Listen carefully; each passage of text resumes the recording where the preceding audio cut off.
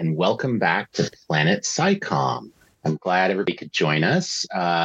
As usual, we have our co-hosts, Patrick Bideau and Sara Yo. And we have a very special guest today who I'm sure you will all enjoy. And I'll hand it off to Patrick to do the introduction. And that was Jason McDermott. That was. Oh, yes. And I'm Jason McDermott. Thank you. Good reminder.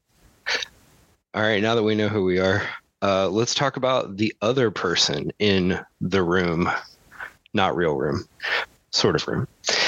And this is a preeminent scholar in industrial design, a philosopher of our time, a true beacon of knowledge and creativity, who previously had an exciting career in figure skating and equestrian, and enjoys kohlrabi in her free time. I would like to introduce Bella McDermott. Wow, that was. Can you tell my professors to introduce me like that? That's wonderful. You can just replay it. That was very creative, Patrick. Yeah, that was two truths and a lie, but it might have been more than one lie. Oh, hang on, Bella, is your last name McDermott? Yes, Wait a minute. That's He's one of our co-hosts, Jason McDermott. This is blowing my mind right now. Yes, I am. Wait, Bella, do I know you? No, I don't think we've ever met. Oh, okay.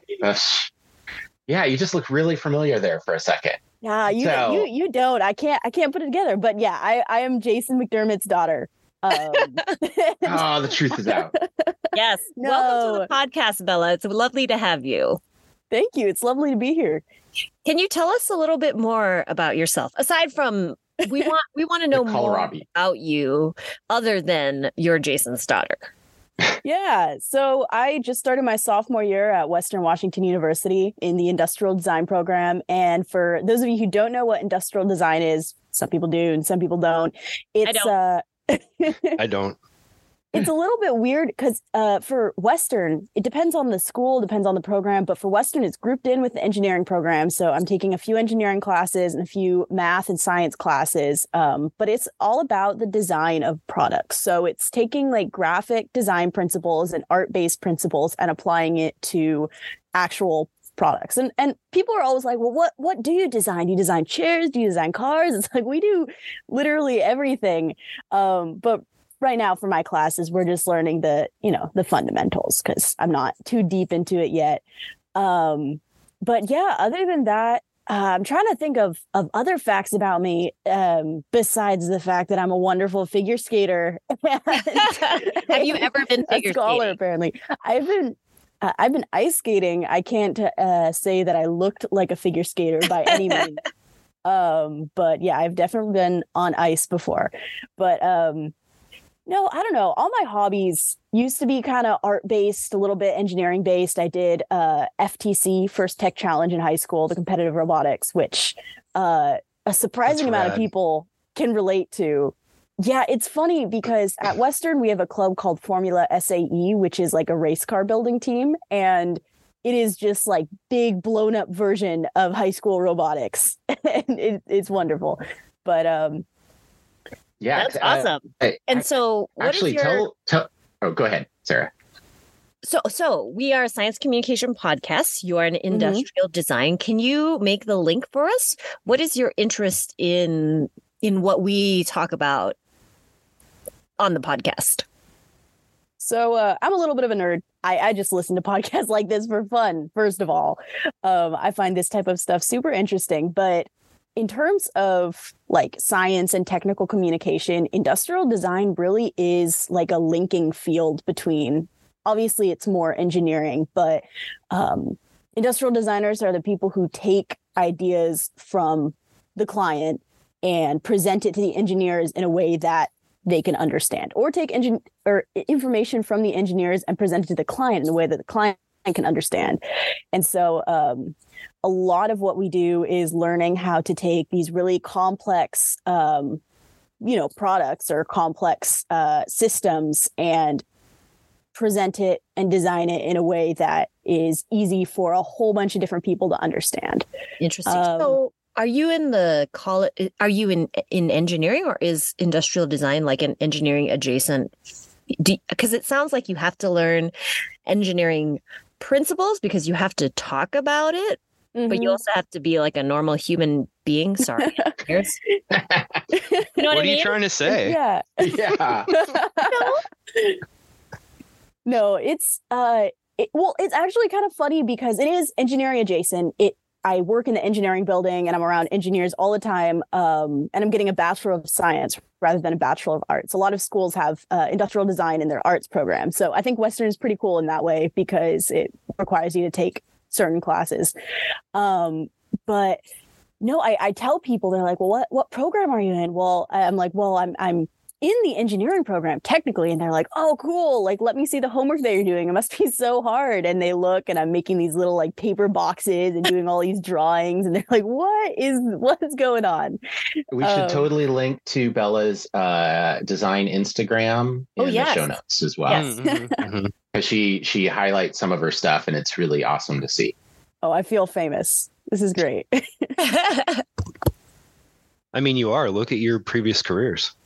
Oh yes, yeah. I keep forgetting about those for some reason. I just can't get it through my mind that I'm a super famous person. That's right. So this is a really interesting pursuit, and I'll be the first to say that I am naive to what it all means to do industrial design. But I am also curious, how did you get there? What sort of coalesced for this to be your path? So I'll be kind of honest. I'm still naive when it comes to industrial design a little bit. But you know more than us. Well, I'm getting really into it. I'm taking their 3 classes. They call it like the triangle of death classes because it takes so much time. Do your professors call it that, or do your peers call it that? My peers and my professors call it that. Oh my gosh. I met with the head of the program and he was like, well, what classes are you taking next year? This was a few months ago.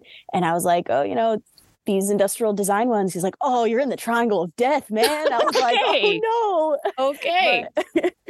But yeah, so in high school, I really enjoyed art and I really enjoyed kind of robotics. I did the science fair type route when I was a little bit younger, and obviously in my dad's profession. I tried to lead her down the righteous path of academic research science, and look where it got. Computational biology. And computational biology. Like, look at all this amazing code. It's amazing. You get to sit on a computer and type and stuff all day. So wait, go ahead, Bill. Does that mean that I'm not on the righteous path?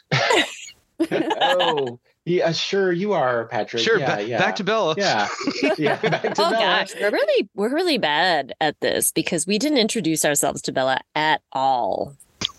We did. This is true. I have listened to some of your past episodes. So oh my God, we have a listener. We have one listener. I really enjoyed She won the listener contest actually, and was invited on the show as her. The listener raffle. There was only one ballot in the box, so she won the raffle. Let's see who will win the raffle. Sorry, these are the tangents we keep going off on, Bella. No, we're very interested in how you got to the industrial design program at Western Washington. Yeah, so yeah, getting back to that question, in high school I was interested in art, I was interested in science. I wanted to be an engineer originally, I think, and I was never really like that interested in math. I was never really that like great at math. But looking into when you go and search for colleges, you look for the top colleges in engineering in Washington or the top colleges in whatever field you're trying to find. And the one that kept popping up was Western Washington University. And we were kind of like, this is a little weird. Like, I've never really heard of Western Washington University, but why it kept topping the list was because it was like, oh, it's really good for industrial design. I was like, I've never heard of industrial design before. Let me check out what this is. And this is probably my junior year. And I look into it. I'm like, whoa, this is like exactly what I want to be doing, because I remember looking at the course descriptions. I was like, this looks like a summer camp. Like, this looks super fun. And not to jinx myself, but so far it has kind of felt like a summer camp. I really enjoy what I'm doing. So I'm thinking I chose the right path. But I'm so glad. Yeah, I had no idea what it was before I got into it. So how long did you look? Oh, good question. So you normally start, I think, the beginning of your junior year, kind of around that time, or maybe a little bit towards the end. And so I was looking for about maybe a few months. I mean, the internet is a wonderful place. So when you go on there, you're going to start seeing patterns really quick. So it didn't take me long to kind of find the schools that I was trying to apply to. That's fascinating that students in the United States start in their junior year looking for college. There's so much social psychology around this, right? Like this idea that everyone in the US should go to college because it's a norm. That in your junior year in school, they're talking about like you are going to look for colleges that you are going to, right? And nobody talks about trade school. Nobody talks about, those kinds of things that are. I'm not saying you should be in trade school, Bella. I'm just observing that, like, it sounds like you are where you should be and you're enjoying it. So that's great. Yeah. But it's just sort of fascinating because where I grew up, so I grew up in Malaysia. I think, I don't know if I've talked about my college journey, but literally I had no idea what this college thing was, right? In my senior year in high school, what would equate to my senior year in high school?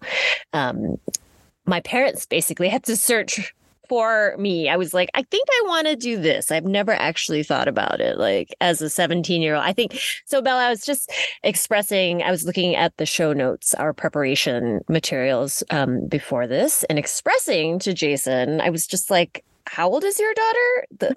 How did all of this stuff get on here? Why is she so amazing? What's going on? Like when I was 19, I was an idiot. I mean, there's like no, I don't think there's any same. No sugarcoating that. I had no idea, couldn't see beyond my own nose. It is incredible. I think this is incredible. Like you are an incredible human being. Okay. Yeah, keep the compliments flowing. I really like that. Yeah. And I guess I really appreciate it. Jason, wow. I mean, your parents did a good job, whoever they are. We did. It was all us. I'm to say we'll take full responsibility. No. I mean, so Bella is wonderful and amazing, and it is funny. Well, you have to say that. Yeah. Well, yeah, but it's true. It is interesting with 3 kids. Bella has 2 younger siblings, and how each one of them is, like us, but very different from us and from each other. You realize that you're like, there's stuff that you can do as parents. And I think it's, parents' responsibility to give all the tools and everything. But then there are just things that are just there, right? Like that your parenting will do nothing to change. And it's wonderful to see Bella and her siblings develop as they gain independence and go to places like Western, do industrial design. So along the lines of this whole nature versus nurture argument, Bella, you ostensibly grew up at least somewhat nearby Jason, and probably saw some of the stuff that he was working on, at least to some extent. Did any, because we're talking about SciComm, right? Did any of that become part of how you got to industrial design? Like, did you ever collaborate on Red Pen, Black Pen? Or did you read it and be like, oh, that's weird? Or like, how was that interaction manifested? No, I'm a big fan of cheesy science comics, even if I don't understand all of them. I don't know. Cheesy? Sorry, not cheesy. Wonderful. No. Yeah. Funny. I'll take that. But no, I think it was more of a subconscious thing. I mean, the way that you grow up obviously kind of matters in the type of person that you become. But I can't remember a time where I was ever like, oh, wow, this is great. This is exactly what I want to do. Like, I see my dad doing all this stuff, and I know because he does that I want to get involved. I think he was definitely definitely a driving force in getting me into like science and engineering clubs, and obviously doing the science fair type stuff, which is like such a cool thing for middle school kids to do. I was just reminiscing about that. I really enjoyed the science fair. But yeah, I think it's all kind of an amalgamation of, you know, how they raised me and the environment I grew up in, and just kind of the areas that I got into going through school. Yeah, that's what I'm thinking. So you've discussed sort of how you got there. Now that you're in it and we're talking about science communication, where would you go from there with communication? Are there areas that you think are good? Are there areas that need improvement? Like, where are you looking in industrial design? Like, where would I go personally, or what am I noticing? Both. Just going through. Okay. Let's do it. Man, so I mentioned that I work in the engineering building. I have a lot of engineering student friends, and Western, there are 3 other engineering programs. There's the computer and electrical, there's plastics or polymers and manufacturing, or polymers and materials, and then there's manufacturing engineering. And so I talk especially with the manufacturing engineers, and they're always working with CAD. And one of the funny things that I noticed, CAD? Oh, sorry, computer aided design. Okay, thank you. So making 3D models on the computer for manufacturing. And I couldn't tell you exactly what manufacturing engineers do after they graduate, but I'm sure it has something to do with developing products specifically for the manufacturing process. But anyways, one of the weird phenomenons I noticed was like the engineers that I interact with are notoriously bad for giving presentations and getting people excited about their work, like in professional settings, like in the class setting. Just not very great communicators. But when I talk with any of them outside of class, they always get so excited. They're always geeking out about stuff and getting really into describing, you know, the projects that they're doing. It gets me excited too, because I love that kind of stuff. And so it's like, how do you take that sort of energy outside of the classroom, you know, when you're really invested in something? And I think it's kind of the same as like, if you really like a certain show, or you're really into like a specific actor, actress, you know, all the drama about it, you're going to be more excited when you talk. So these people are really into like, I don't know, designing little toy cars, or really into watches. And so what I hear is I hear that there's like something missing, that the excitement doesn't maybe follow through to the communication of that in like a public setting. But if you're talking in private, there's much more excitement. Is that? Yeah. And I'm not really sure where that comes from, but I was like, how do you take that sort of energy and like engagement in conversation and put it into like a professional presentation? Yeah. Yeah. Why do you think that it doesn't happen, though, in the professional presentation versus like when you're talking one-on-one in private with like an individual engineer?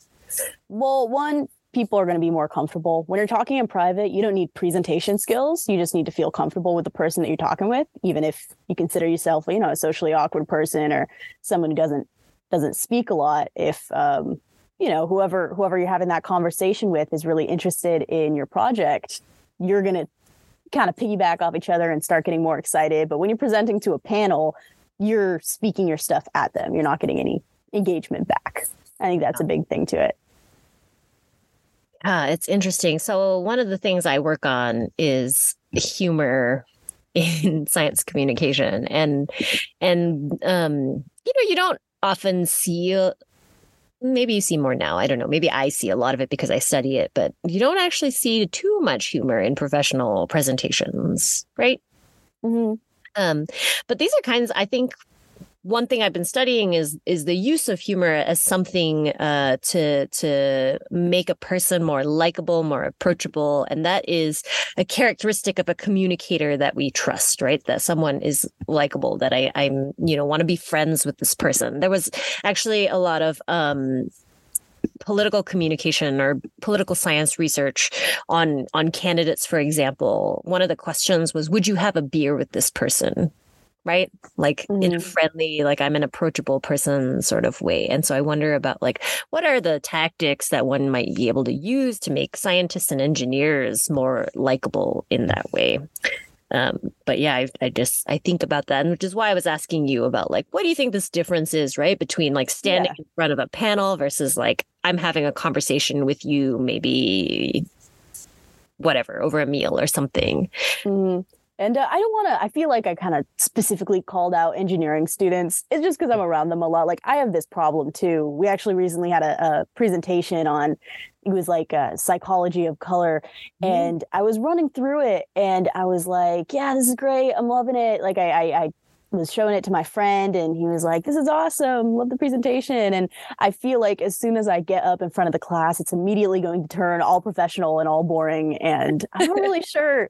Like, it's just for me, it's like a knee-jerk reaction. I'm like, I can't be loose with it. I can't be casual because it's a presentation. It's so interesting because we don't do a lot of classes for presenting well, right? And like, I remember being a science student as an undergraduate, and it was like, you are going to learn how to give a presentation somehow through osmosis, I think. I'm not really sure. Like you stand next to a person and you rub shoulders with someone who's and then you hope for the best.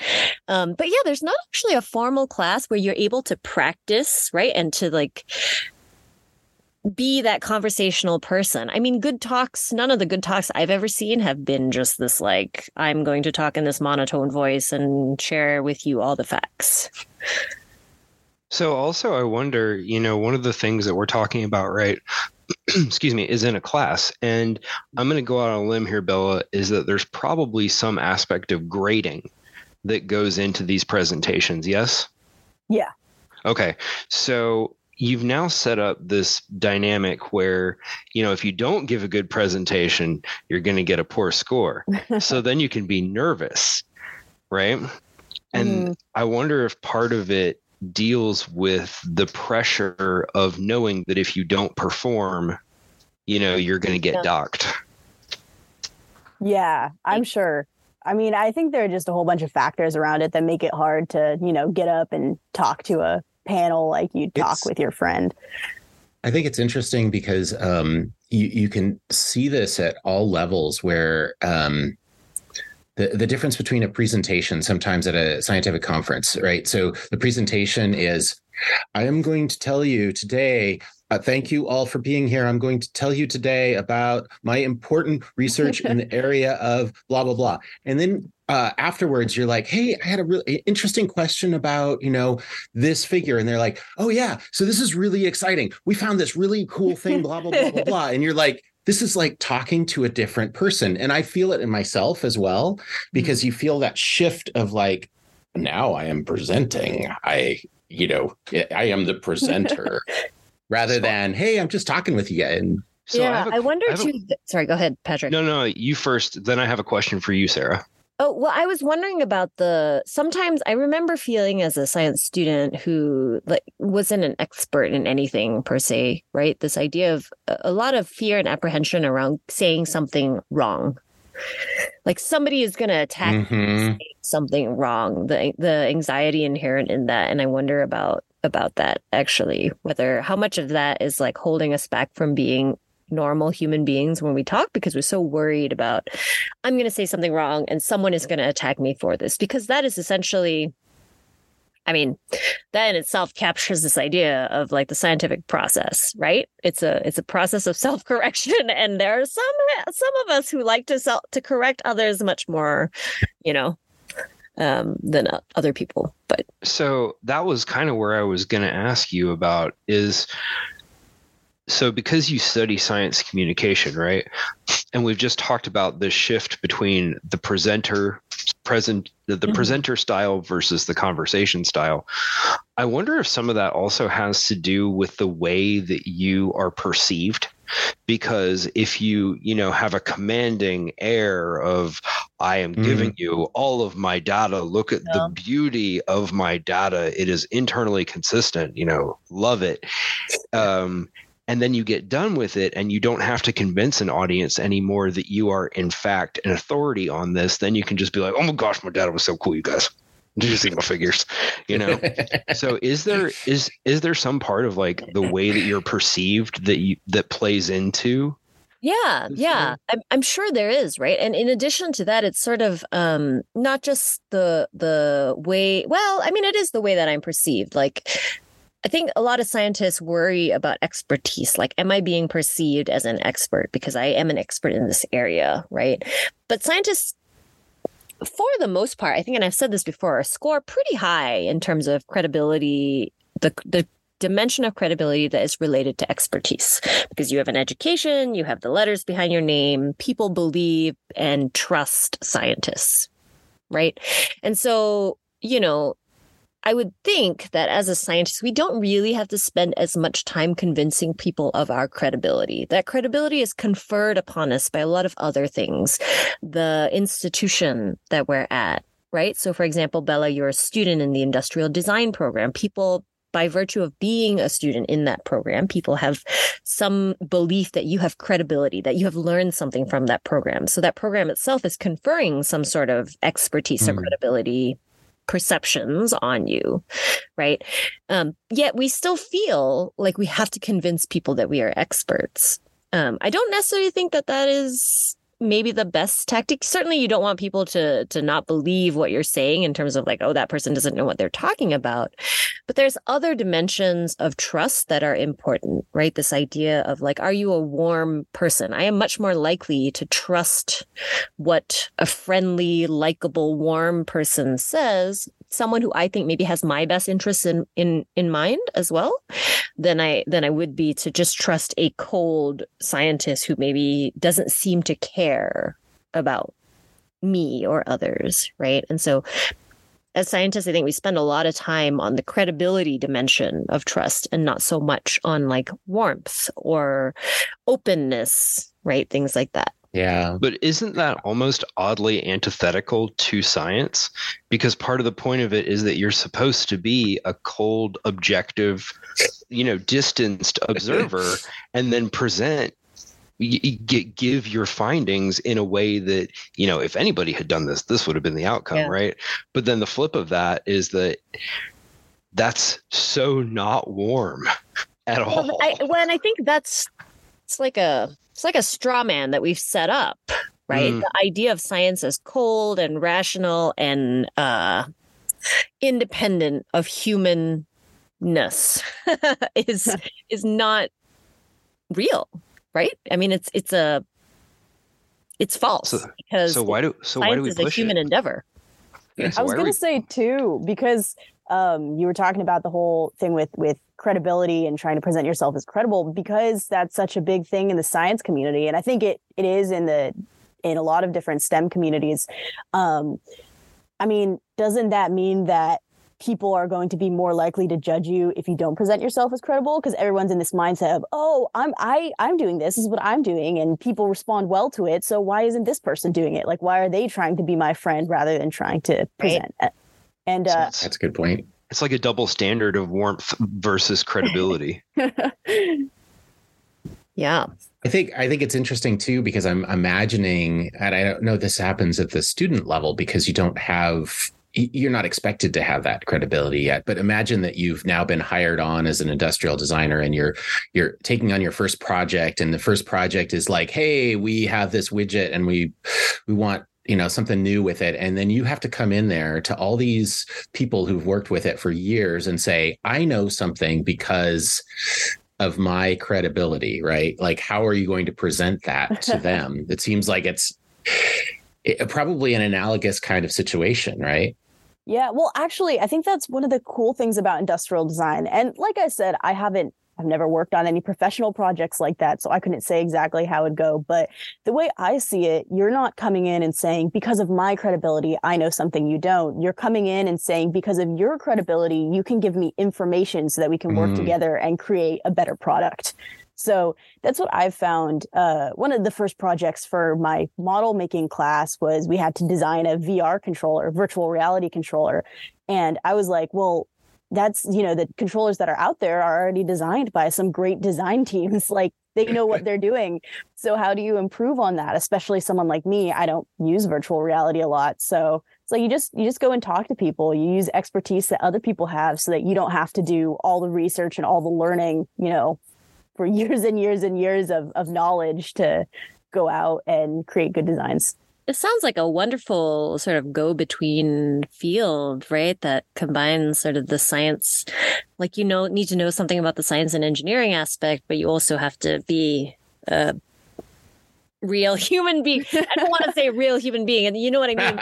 Be able to talk to other people. And again, I think we are blanket statement about how engineers and scientists maybe aren't the most like approachable humans. It's not always the case, I think, but That's the case. did someone just say most cases? Okay. No. Yeah, but I can see how the science communication aspect is important here, because you're essentially doing a version of this, right? That is certainly has a different objective. Their objective is to design a better product, but there's a lot of communication that is going on in this process. And so can you say more, Bella, about like how you get trained in that communication? Yeah, that's actually a good question. I don't think I ever have really through the classes. I mean, well, okay, I'll take that back. The way these classes are set up for most industrial design like based courses is that you are assigned a project. Normally for the classes that I'm taking, you take a few days to complete that project or complete a part of that project. And then you present it to the class, and then you have a whole class critique. So that's the scariest thing about industrial design is like, it's not like you're either right or you're wrong. It's really subjective, and you're constantly being judged by your classmates on the quality of work that you do and how much they like it. Which that sounds like studio art. Yeah, it kind of is. But I really enjoy it. You can get a lot of good feedback just by hearing people's kind of like unfiltered opinions. And I think that is the best frame for critique, right? Is that people are willing to help you make changes and make something better instead of like attack. It is did we talk about this? I think critical care, the idea of critical care. I can't remember who wrote about critical care, but the idea that it is a form of caring, that someone is giving you feedback that is critical, not rude or uncivil, but that critical feedback. Because if I didn't want to spend time thinking about your project, I would just say, yes, this is great. Move on, right? Stop bothering me. Yeah. But if I cared enough to give you feedback that is useful, then that is a form of caring, right? That is a form of like helping. And so I think that I think this is really great. And it's really lovely to hear a student say this, that like, I really appreciate the feedback, because I think a lot of students take feedback as personal attacks sometimes. Attacks. Yeah. Right. I definitely used to. And so I'm wondering then, how did that mindset shift for you? Like, at what point did you realize, or did you start to think of this as helpful instead of like, this is an attack? Well, I used to be really like self-conscious about the work that I did. I was like, I did it and I'm not super attached to it, but I'm afraid that, I see that it's not up to par. And so everyone else is going to look at it and be like, oh, this is so terrible. So I was like, I'm not going to show anyone. Like, I'm just going to hide it, which is never the way to go. But and I'm going to keep talking about this program because I've really enjoyed it. But another great thing about industrial design at Western is a lot of what they're trying to do is build a community of students. So there are about 36 students, I think, this year in my cohort. We're all sophomores, and we're all going to do this thing called sophomore review, which is coming up at the end of winter quarter.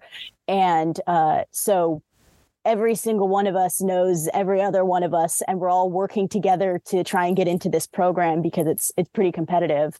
And so when you're talking with your friends about, the feedback that you want to give, and you're trying to help them get better, it's a lot easier than going up to a random stranger and having to be like, yeah, your work sucks. Like, I don't like this about it. And, not that it's all constructive criticism, and everyone's very nice about it. But I think for me, it really changed when I realized, they're not trying to tear down my work. They're trying to make it the best it can be, because in my experience, everyone in that program is really motivated to help everyone else, which I've appreciated so far. Yeah. So that's rad. I think there's also another dimension to it, because you've talked about accepting critique, but how has your giving critique changed? I don't know. I like to give critiques because Jason, can you agree with that? She loves to give critiques. Yeah, I tell him his comics suck every single day. Yeah, that's right. Oh yes, yeah. Keep going on this topic, but I do want to put a pin in, like, is that critical caring or just critical? But yes, how have your critiques changed, do you think? Yeah, so I think it's just that same idea of reframing it in my head as giving critiques to help people. And a lot of what I like about these projects is the chance to just talk and just sit down and have conversations and kind of play off of each other's work. It's super collaborative. And the biggest thing is that everyone is super welcoming of that feedback. Like, people, if we're working on a project that requires to make a controller, we're going to be going around and giving other students our controller models and being like, how does this feel? Do you like this? What should I change? Well, you make physical, like, things? Yeah. So from what I can tell in the industry, it's not as prevalent to do the model making, but one of my classes is, I think it's called Intro to Model Making. So right now we're working with foam, like really heavy foam. I think we're going to be working with wood and metal going forward, and maybe some like plastics. So yeah. How do you, super fun. Hey, this is a nerdy question. I just don't know anything about this, but how do you make, is it like you are making things by hand? Like, yeah, so out and I mean, most of the stuff that we do is all by hand. Some people are overachievers and we have a laser cutter in the building, and so go laser cut like really thin foam. But with the materials that we're working with right now, it's hard to do, like, you can't get nice ergonomic shapes without, hand making the controllers. Oh, wow. And so, the process that we've been going through is we started by doing cardboard sketch models, and sketch models are just really quick models just to get an idea of like what the thing's going to look like. Then we draw out our orthographic projections and come up with the dimensions. And then we model in, what's it called? I'm not sure the word for it, but it's like insulation foam. It's purple or pink. It's really light. And when you sand that down, you can get a really clean finish to it. And so those are really nice to just get the idea out. And now we're moving on to yellow foam, it's super crazy. It's like we're working with a lower density version, but it can get up to stone or wood type density. And it's still foam. So we're using like power tools on it, which... Whoa. Okay, wait. Is everybody else pretending that they know what orthographic projection? Oh, I'm so sorry. I'm just like watching Jason and Patrick, and they're like not. So I looked it up. Yeah. I hope if you guys have any engineers listening to me, they're not going to come at me for the exact definition, but it's basically just a way of drawing out your product so you see the front and the side and the back view, the top view, just a bunch of different views so that you can get accurate dimensions on what you're trying to make. Yeah. And it's used a lot in engineering for CAD modeling, the computer modeling, because you'll design a product in 3D and it'll come out with an orthographic projection on paper that you can hand to somebody and be like, here's the dimensions, go machine this. That is so sorry. I feel like I've been dominating this question. No, this is awesome. About Bella, because I just think she's so great. This is like incredible. I think about like how I was as an undergraduate student in my sophomore year. I was still getting C's because I was still in the high school mode, like I studied in high school and got A's, and then I went to college and was like, oh my God, I got to read a thing. Right. Well, it's nice now because I feel like growing up, like people were always like, oh, you're too serious, like you're too weird, like just be like a kid. And that's, I mean, not that I'm not a kid, not that I don't like to have fun, but I've had this personality ever since. I don't know if Jason, you remember the Leona Libby Middle School. Our town was coming up with the infrastructure for the new middle school building. And I was on the team I was just a student to give feedback for that. And as they were designing the middle school, the new middle school. So that's one of the other people working for that, she's a drama teacher at I think she's a drama teacher there and can do drama at Hanford. And she was like, Bella's like an adult trapped in a kid's body. Like, so, and I think it's funny because I'm not trying to do this. It's just something about it. But I think it's definitely advantageous, especially in this program specifically. I feel like there are a lot of people coming back to get a degree. So there are people who are in their late 20s, maybe even 30s and 40s. And if I don't tell people my age, they're not like, oh yeah, you're the youngest person here. Like, you are definitely 18. So I think it's good. Yeah. Yeah. I want to come back to something you said about Jason's Red Pen, Black Pen comic. So earlier you said, like, you enjoy the comics, even though you don't understand all of it. Right. So what I'm hearing is I can appreciate the humor even without some knowledge. So now I'm putting it into boring scientific terms.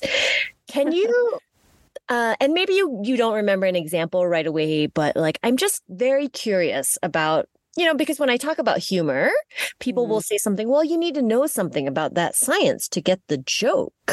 Right. But what you've just said to me implies that I don't actually have to know everything about it and I can still laugh at it. And setting aside that, like, sometimes maybe you feel obliged to laugh at the dad jokes, right? Like, what do you think that is? Like, how do you think you can still find something funny but not get all of it? Like, well, I think you're kind of cheating with comics because visual communication is a super powerful tool, especially when it comes to humor. Because even if the comic isn't funny and even if you don't understand any of it, you're still looking at this picture and you're like, oh, this is supposed to be funny and I can see this cool drawing and like it's a little like red guy and he's running around. Like, I really like this. At least that's been my experience. And I think there's a term that my professors always use. It's like suggestive visual language, where you don't actually have to draw out all the lines. And in many cases, you don't want to. You want to just suggest that something is there. And I think humor can be kind of suggestive in that same way, where it's like, I don't have to understand every little part of it, but I know it's supposed to be funny and I like what I'm looking at. So I can, it's a nice thing. Wow. I do wish Bella was in communication and would come to grad school with me, because she has pointed out a couple of things here about humor, right? That there are different types of humor. So you can appreciate the comic part of it, even if you don't get the actual content of it, right? You can still appreciate that, and that could still make you laugh. And then also, what's the other thing that you said here? But the suggestive language? Oh, no, that that somebody intended for this to be funny, that there is some sort of normative cue around, like, I think this is going to be funny because the content creator has indicated in some way that it's going to be funny. And that's fascinating. It's so incredibly perceptive. Yeah. All right. So, Bella, I don't know if you just realized this, but you did just get an offer to join a graduate program. I don't know if that really landed. Which I'm doing also a little bit of fangirling, which is anyway. Hey, that's okay. I mean, we all do. But also, I think there's really something here that I just want to point out really quick, and feel free to shoot it down or not. But Bella, you pointed out that there were definitely areas that your cohort, other individuals, even people potentially in your discipline as you move forward, could improve in their communication. I wonder if, in addition to doing industrial design, potentially having a component of what your career turns into is to help others with their communication in your field, because that would ramp up the speed, the efficacy. And I think we all know at this point that if you're a business, time is money. If you're spending a buttload of time failing at communication, you're losing money.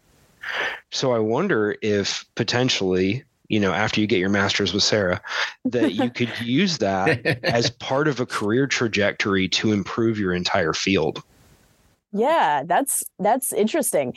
No, I think that'd be a great idea. And I think honestly, from all the professional industrial designers that I've talked with or that I've heard about, I listen to a lot of podcasts, and I used to be really addicted to Instagram, and I was like, how do I stop this? Because it's such a compulsion to grab your phone. I just flooded my feed with industrial design stuff. So now every time I pick it up, and then you were like, well, I think it makes me sit on there more because I'm like, ooh, another project idea. This is great. Sorry, go ahead. I was just thinking that's fascinating that you're using social media, that you're able to use social media for school, essentially for project ideas. Yeah. Okay. That's a different thing. But get to Patrick's question. So to keep on that topic, like, I think industrial designers are really good communicators, and I'm sure I'll learn a little bit more about, communication and presentation as we go down the line of the classes. But like, I'm honestly not sure how that happens, because I love all the people who are in my program right now, but me included, like, we're not the best presenters. We're not at a professional level where I wouldn't put me in a situation where I have to go present to a client like today, because I just don't understand how to do that. And I think it's something that you learn as you go. And so I think there's a lot of importance to being able to teach that kind of right off the bat and have it as a foundation. Osmosis? Is that where we... Totally. Yeah, definitely. It's like, just kind of, look at what other people are doing, like kind of try and copy that, which, I mean, that's a great way to learn, but takes time, and it takes interacting with people, which sometimes you just can't do that. And also, if you go onto a job site or a position or a contract or whatever on day one after you step out from a degree, and you can already do the communication level that a seasoned veteran in your field who has, who's had that experience, you're going to be a way better asset.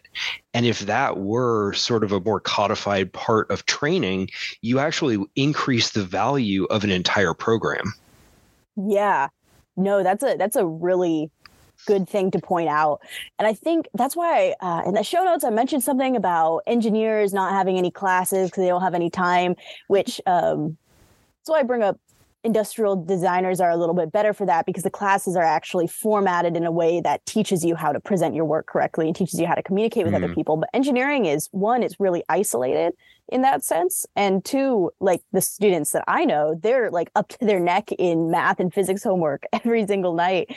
And they're like, I don't know what's going on. I tried to build a car. Yeah. And like, I'm glad I'm not in that situation, but that makes it really hard to kind of take a step back and be like, what am I doing? And how is it going to be applied in industry? And how do I learn skills that are going to be really useful for that? Like communication skills, because when you're given a project in an engineering class, the goal isn't to be able to communicate it well. The goal is to be able to do the project. So I have a question along those lines. Do you think that that's why some of the programs are structured differently? Like in many cases, you'll have engineer undergrad immediately gets master's in engineering, because then that makes them both hireable and have more experience. And then so many of them also have a required co-op or intern component. Like they have to go to a company, because in being at the company, you're getting taught the communication skills that you're not getting in classes. Yeah. And that's kind of how industrial design has a required internship as well. And it's so much easier to learn about the industry that you want to go into when you're actually in the industry that you're into. Totally. And that goes along with communication too. Like you were saying, just understanding how to work with people in a real world scenario. And I'm not the person who designs the courses, so I don't know how much it would take to put in communication classes or put in, different resources to help students, but it definitely would be advantageous. I was actually just talking with Jason. I'm not sure if I should call him Jason or call him Dad. I haven't figured that out Whatever yet. you want. Yeah. Choose your own adventure. Right. But the robotics program that I did, there's a younger version of that called First Lego League. And that you have a team and you're all elementary or middle school students and you put together a little mini research project. So like one year we did a water filter. One year we did, how to help prevent diseases, spread information in that way. And so that was probably the most valuable asset to my presentation abilities, because even going into this presentation that we are going to have in class on Monday, it's like, I feel so confident. Like I'm putting jokes in there. Like I'm really trying to, communicate this in a way that's going to be different than my other classmates. And it's a super good program, and we should link in the show notes. It's wonderful. First Lego League.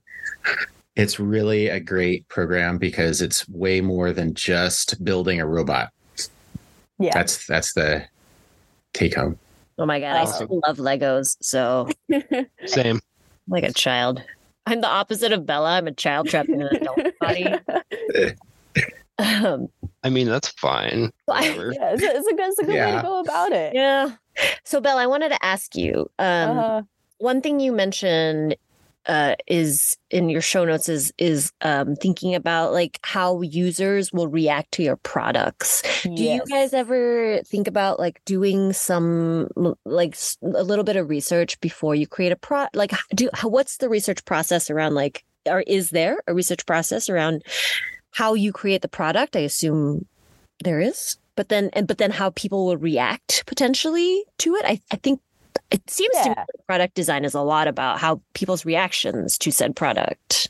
Yeah. And the reason that is because when you design a product, no matter how good it is, you're not the one that's going to be using it as the designer. I mean, you might be, but the people that you're trying to market to is the entire user base. And so if they aren't reacting well to it, then you don't have a good product on your hands. But yeah, a lot of the classes I've been taking have been kind of isolated from full projects, but as I get into the model making class and into the junior and senior courses, they have a few weeks or a month carved out for any given project. And you start with research, you start with problem statements, and I go into the juniors studio sometimes and they always have like a whole bunch of sticky notes all over the wall with like project ideas and little sketches and stuff like that. So yeah, it's you were asking, I think if there was a lot of thought put into these different components. And I think it's just kind of there naturally because that's how product design works. You always want to start with the research. You always want to start with understanding your user, and then you go into designing a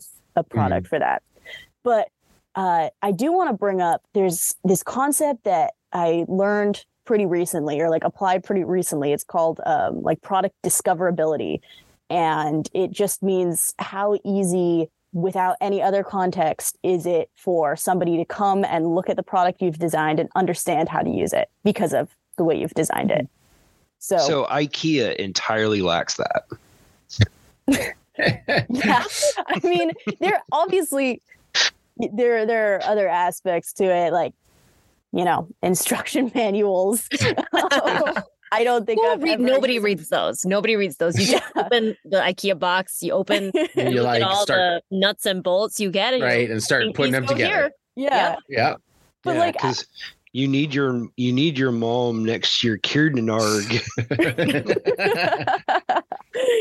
I love the happy little guys in their in their instruction manuals, though. They're always like, they're happy. Well, I don't know. Maybe I'm projecting. Faces. Maybe they're projecting. See, that's good design. I guess that's suggestive. It's suggestive of a happy person putting mom together. Maybe if I'm in the middle of a project and I'm actually crying on the floor, I think of the little guys as not happy, right?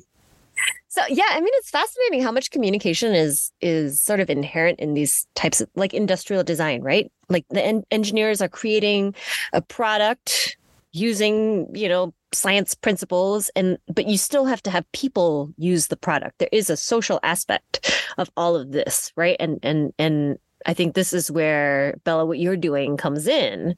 And so you have to be able to kind of straddle the science world and I hate to say the science world and the human world, because that's creating a false dichotomy between like science is not a human endeavor, but to some extent it is a little bit like normal language speaking and then science language speaking.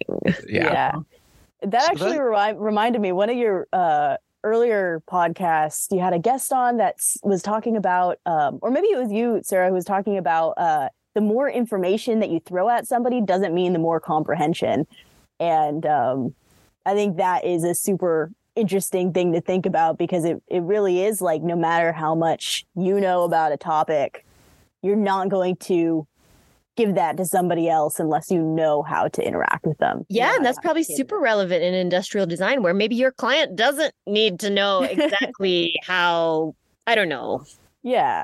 And I think that's the issue with the way the engineering classes are framed. I don't know. And, I'm not an engineering student, so I can't really speak to this super truthfully, but I'm not sure if there's anything in there that talks about, hey, no matter how much you know and no matter how advanced your product is, unless you're marketing to other engineers, people aren't going to react to that well, if there's no human aspect to it. And I think just inherently with engineering, you're always considering the human factors, but it's a lot more based in, is this product going to work and is it going to be manufacturable, rather than is it going to be something that people are actually going to use? Totally. I wonder also what happens when you get into something that's really, really technically specific. Like, let's say you're designing a jet engine. Wowzers, like that is complicated. You are going to be up to your armpits in jargon. How do you deal with that from the communications aspect? Yeah, that's where that's where my expertise kind of stops. But for now, for now, right? I've not yet learned about jet engines. That's why internships, I think, are so important, because like as an industrial designer, if you get hired on, into a company, you're not going to be doing every single thing on the face of the earth. Like, you're not going to be going around and designing a chair, then designing a medical, equipment. I mean, some people do that, but generally you're going to be in a more specialized field. And as you go through that field and go through more projects and talk with people, you start to learn and become an expert, even if that's not, what you studied in school. Yeah. So, and I suppose you can still apply the principles that you've learned in school to whatever subject or field you choose to become an expert in. But I'm curious, Bella, what right now, and I know you're only in your sophomore year, believe me, if I asked past Sarah what you wanted to do in her sophomore year, she would have been like, I don't know, surf. So do you have an idea of what sort of products or what areas of design that you might be interested in? Whatever is going to make me money and have job security on it. Good call. I think I have a nice view on this, because it's like, if it's industrial design, if it's anything with what I'm doing right now, I'm probably going to be happy with whatever field I get into. And I tend to get really into, like, I actually did a Sully internship with PNNL over the summer, and I was working in residential. Science undergraduate. Oh, Jason doesn't even know. I don't. The I is for internship. But I can give you a. Oh, go ahead. Oh, no. I was just going to say it's a DOE program for undergraduate internships, and it's a great program. Science undergraduate laboratory internships. Laboratory. That makes so much sense. Yeah. No, that's a little embarrassing for me. I should really know that. But anyways, yeah, it's a great program. It's like an undergraduate research program. You don't really have to have any experience to apply and get into it. Like, I'm really, for what I'm doing for school, I'm doing no research. I'm not in labs doing anything like that. And I was able to go and work, which was super fun. But anyways, I was doing residential building energy efficiency. So how to build more energy efficient homes. And we were talking a lot about walls and a lot about insulation. And when you think about that stuff, like, most people don't get excited, but I like to just immerse myself in the little world and get really nerdy with it. And so I was working with another intern, and I went over to his house one night, and he was like, yeah, check out this wall, there's a hole in it, you can see all the layers, this is crazy. And I was like, this is the coolest thing ever. But anyways, that was a little bit of a tangent. The point is, I think some people are really specialized in what they want to get into, and some people already have experience, in the technical side, or I have a friend in the program who's really, really good at drawing cars. And so he's interested in automotive design. But for me, it's just whatever happens. It's going to probably be whatever internship I get. The internship period is normally in your junior year. And so it's whatever happens there, and how I like it. Nice. Awesome. Well, I'm very excited to see, just like hear from Jason what your journey is going to be like. Thank you so much for coming on our podcast and talking to us, because it seemed like there's a lot of communication involved, science communication too, right? Because you're sort of go between, again, for engineering and clients that are going to use these products. So that's really great. We need to wrap here soon, but I wanted to open it for any other questions. I've sort of dominated this conversation because I've been so fascinated by Bella's. This is awesome. But Jason, we haven't heard much from you. Oh no, that's great. I've been. You've had a chance to interrogate Bella. I'm sure you didn't like the part about I went over to his house and. I'm sure that part didn't go well. But... No. I'm sorry. That was a very bad way of phrasing it. This is a guy that I knew in high school, and my younger brothers are friends with him. So my younger brother and I went over to his house to talk with his family. So you know this. Maybe cut that part out of the podcast. No, it's good.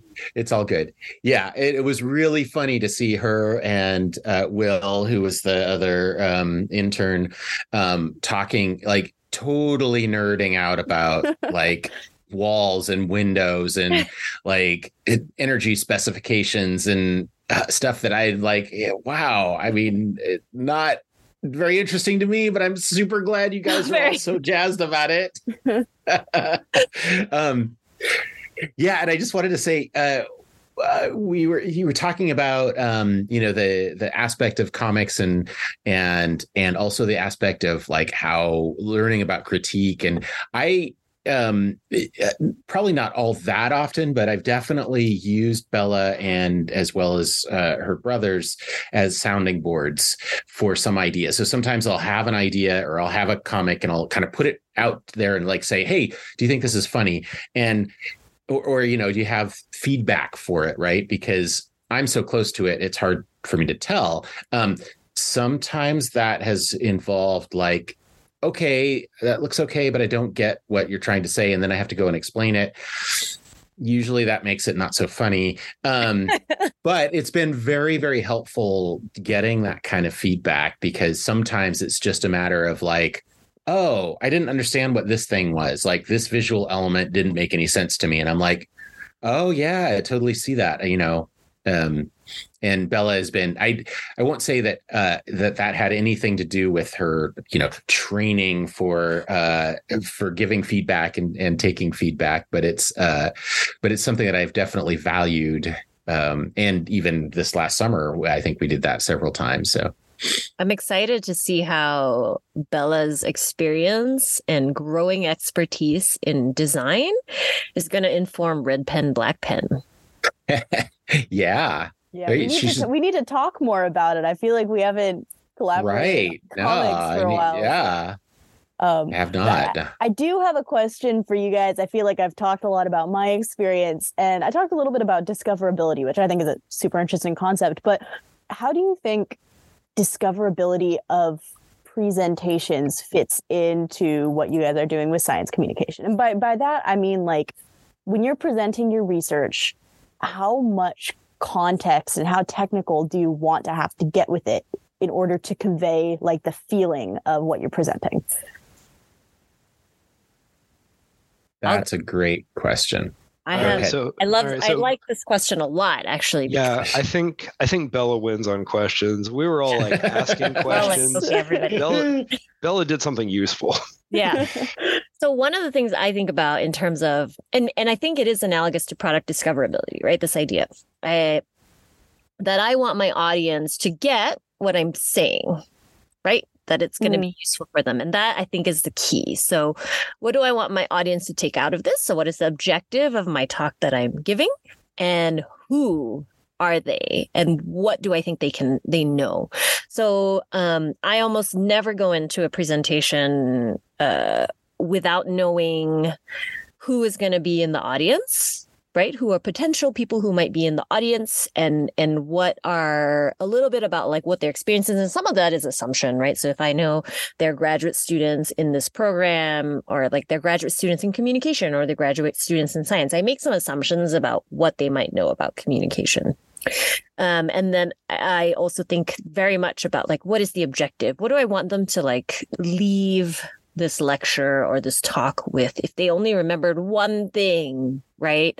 What is that one thing that I want them to leave with? And so, this is how I tend to structure like all the talks I give. And then all my talks take this narrative format. So it's not just like, I'm not just delivering you information to fill like a hole of knowledge, right? Like a deficit of knowledge. And so this is the knowledge deficit idea that we've talked about. But I am trying to tell you a story. So usually I give talks about my research, but I'm trying to tell you a story about my research and its trajectory that might be more interesting than just like, here's paper 1, here's paper 2, here's paper 3 that nobody will ever read. You know what I mean? And so there's a very clear, like for myself, I have a clear objective of what I want them to take away. And then I have a sense of who is going to be there, right? What do you think people are going to take away from this podcast?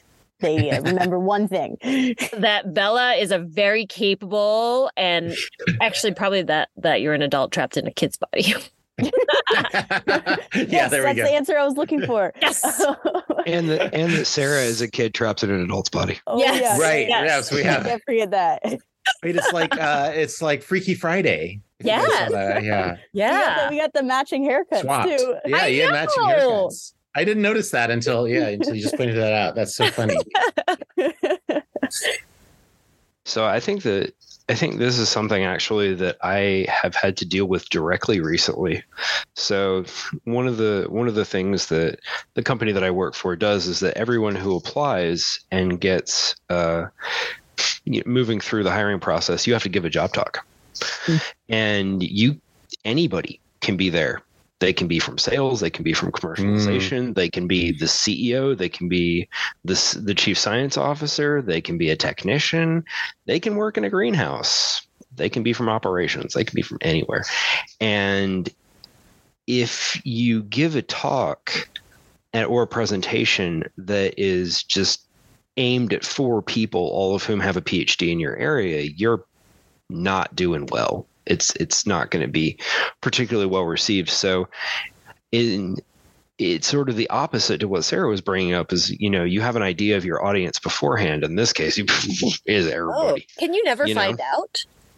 I mean, you can go through all their LinkedIn profiles, but I mean, there's 130 people that you're looking through theoretically. Sure, yeah. And, anybody can see it and it gets recorded and then you can look at it later and blah, blah, blah. And anybody who interacts with you can, weigh in on the hiring process theoretically.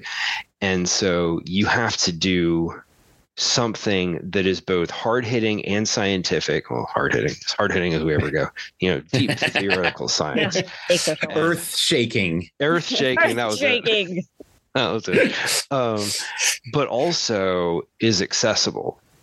So you can't have, slides with beaucoup text. You can't have complicated diagrams. You can't have a whole lot of jargon that you might understand, your group might understand, but everybody else can be like, what's heteroscedastic? Like, what? Why did you say that word? What'd you say? It's an awesome Why did you even say that word, heteroscedastic? That word gives me makes me. I'm not even kidding. Every time I hear heteroscedasticity, it makes me anxious because I'm sorry. what is that again? I'm just gonna smile and nod and pretend I know exactly what you're talking about. So, and I think, Patrick, what you're bringing up is that this is a pretty it's challenging, right? It is difficult to make a presentation, to communicate in a way that gets your point across to different people and different groups. And so that kind of begs the question for me in a lot of like engineering programs or science programs in general, undergraduate programs, education programs, there's not a lot of formal training in communication. Right. You spend so much time learning about the science. You don't really spend a lot of time thinking about how you talk about that science. And so, but it is a challenge. Like it's a huge challenge to think about how we create a presentation that speaks to audiences at very different levels. Well, it's funny, too. When I was going through that internship program, we presented in a student symposium. So there were a whole bunch of people giving presentations, and I had to peer review somebody. And like I am familiar with science concepts that these people are talking about, but obviously I'm not researching in like such a technical field. And I can't remember, I think this student's presentation was on plastics and the structure of plastics. And I looked at his title and I was like, there's no way I'm going to understand any of this before the presentation. So I did my own research and looked up terms that I wouldn't know. And I went into the presentation. And even with that research, I had no idea what he was talking about. And it killed me because like he was charismatic and knowledgeable and he was a good presenter, but he wasn't presenting the right information to somebody like me who has never dealt with like plastic structures in my life. Right. And you've done more work than the general audience member, right? You've read the research on it. I mean, people don't do that generally. Yeah. No. And I'll stop asking questions after that. But along those lines, like it is, so obviously you want to make your presentation accessible to a whole bunch of different audiences. But if you're presenting in a science symposium, are you able to assume that, because people were asking questions about that presentation that made me think that they all knew what this guy was talking about. And so it's like, is it okay to assume that the people you're presenting to are going to be knowledgeable enough about that? Like, where's the line? Because my presentation was very non-technical. Like I talked about technical concepts, but it was kind of like this, where it was just like skirting around, you know, just having a conversation with the audience kind of feeling is what I wanted it to be. So I'm going to take the start of that one. And the reason I'm going to take the start of it, Bella, because none of us introduced ourselves to you, you know, I'm one of the leads for one of the tracks at the American Society of Microbiology microbe meeting, and they get, 8, 10, 12,000 people a year. And so you have to design a talk and free beer. And free beer. That's right. Well, that's the best part. That's why people go. And the swag, of course. The swag. Yeah, right. But you have to design a talk for the type of session that you're in. And whenever you design a session, if you're one of the people who is on the committee to do so, you state what level of audience you think you're going to have. Is it a beginner, is it an intermediate, or is it an advanced level?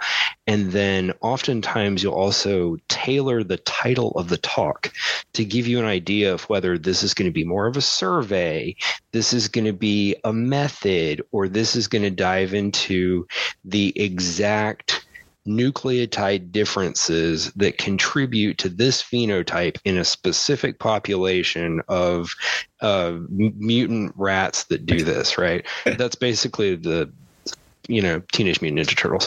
But it is a really good new movie. I will say that. I liked it as well. Oh, I'll watch it. Yeah. Yeah, it's really good. The animation is amazing. Okay, sorry. Yeah, so it kind of depends on what type of talk you are asked to give and what information you have in advance. At least that's what we look at from the programmatic side of things. Mm-hmm. So now I'm going to turn it over to Sara for a better answer. I don't know if I have a better answer. Well, do I have a better answer? No, I don't have a better answer, but I have an answer. So I want people of different levels to take away something. I don't think it should matter what level you are. I think there's always something that you could take away. And I think to me, I usually care a little bit less about like the audience that is very advanced and maybe very, very close in my field that is like, well, I've heard all of this before. And I'm like, well, then you shouldn't have come to the talk because. Well, they might be the people who are reading your papers too. Like that level might be like, they've already read your papers, or they might want to go and do that. Exactly. So I think there's a so I always want people to take something away. And for the high level people, I'm putting that in air quotes, right? For that particular talk, I think there's always something I have in my back pocket that I don't necessarily say to everyone that we can talk about later, because those who are interested will probably come and talk to you later and ask you much more technical questions. And so I'm always prepared to answer those. Sometimes I'll even have slides after my last slide that is designed to answer those technical questions. So one of the things I like to try to think about is anticipating what kinds of questions I might get about this talk and then trying to prepare myself for that. But yeah, I think there's like I want this talk to be understandable. I want you to take this away from it. And then there's the sort of more detailed kind of scientific, boring technical details that I also have in my back pocket. So and this is why I say, it takes a lot of preparation. I think this is like survey research, right? If you've never done survey research, you think it's easy because you're just asking people a bunch of questions. But how you ask questions, right? The order in which you ask questions, the words you use to ask questions can influence people's answers. And so when I think about it this way too, when I give a talk or when I prepare a talk, you think, oh, I just got to put my slides together and they'll be great, right? There's actually a lot you think about that's not just related to the slides. Right. Certainly there's like, how are people going to see visually the design of the slide and understand that? That's a really big part of it, too. There's, thoughts about content. Who am I talking? Like, what kinds of content am I presenting to which audiences? And how much should I have in my back pocket that I am able to talk about as well? So there's a lot of things to think about, which is, again, why I'm always wonder about like, why isn't there more classes on it? Like, why isn't this one semester? No, it's totally, It's hard too, because you can't just be a good communicator if you're presenting to a client or something that's a little more technical. It's like you gotta be able to back that up, or people are gonna ask questions and you're not gonna know what's going on. Exactly. But yeah, and to address something that Patrick said in the chat, yes, Sarah, I would love to be your grad student. Utah is great. Salt Lake City is great. I'm here. So I think with that, we've come pretty well full circle in this from, some brief introductions and learning about Bella's exceptional careers prior to industrial design. we didn't talk about figure skating. We didn't talk about figure skating. That's for the next pod. But I also want to put this out there that I think if Planet SciComm is still a thing in a few years, Bella, if you're into it, let's see how you feel at the end of your degree. Yeah, that's a great idea. Because by that point you'll have oodles more and different experiences and a different viewpoint, and then maybe we can revisit some of this. And I think that'll be a really interesting way to demonstrate how expertise comes with time and experience. And so with that, I want to thank you, Bella, so much for coming on. This is rad. Great conversation. And great job fielding some really weird amorphous questions, like A+. And so with that, we're signing off. Have a good one. Stay tuned for the next one, hopefully in 2023. Thank you. Thanks. Bye.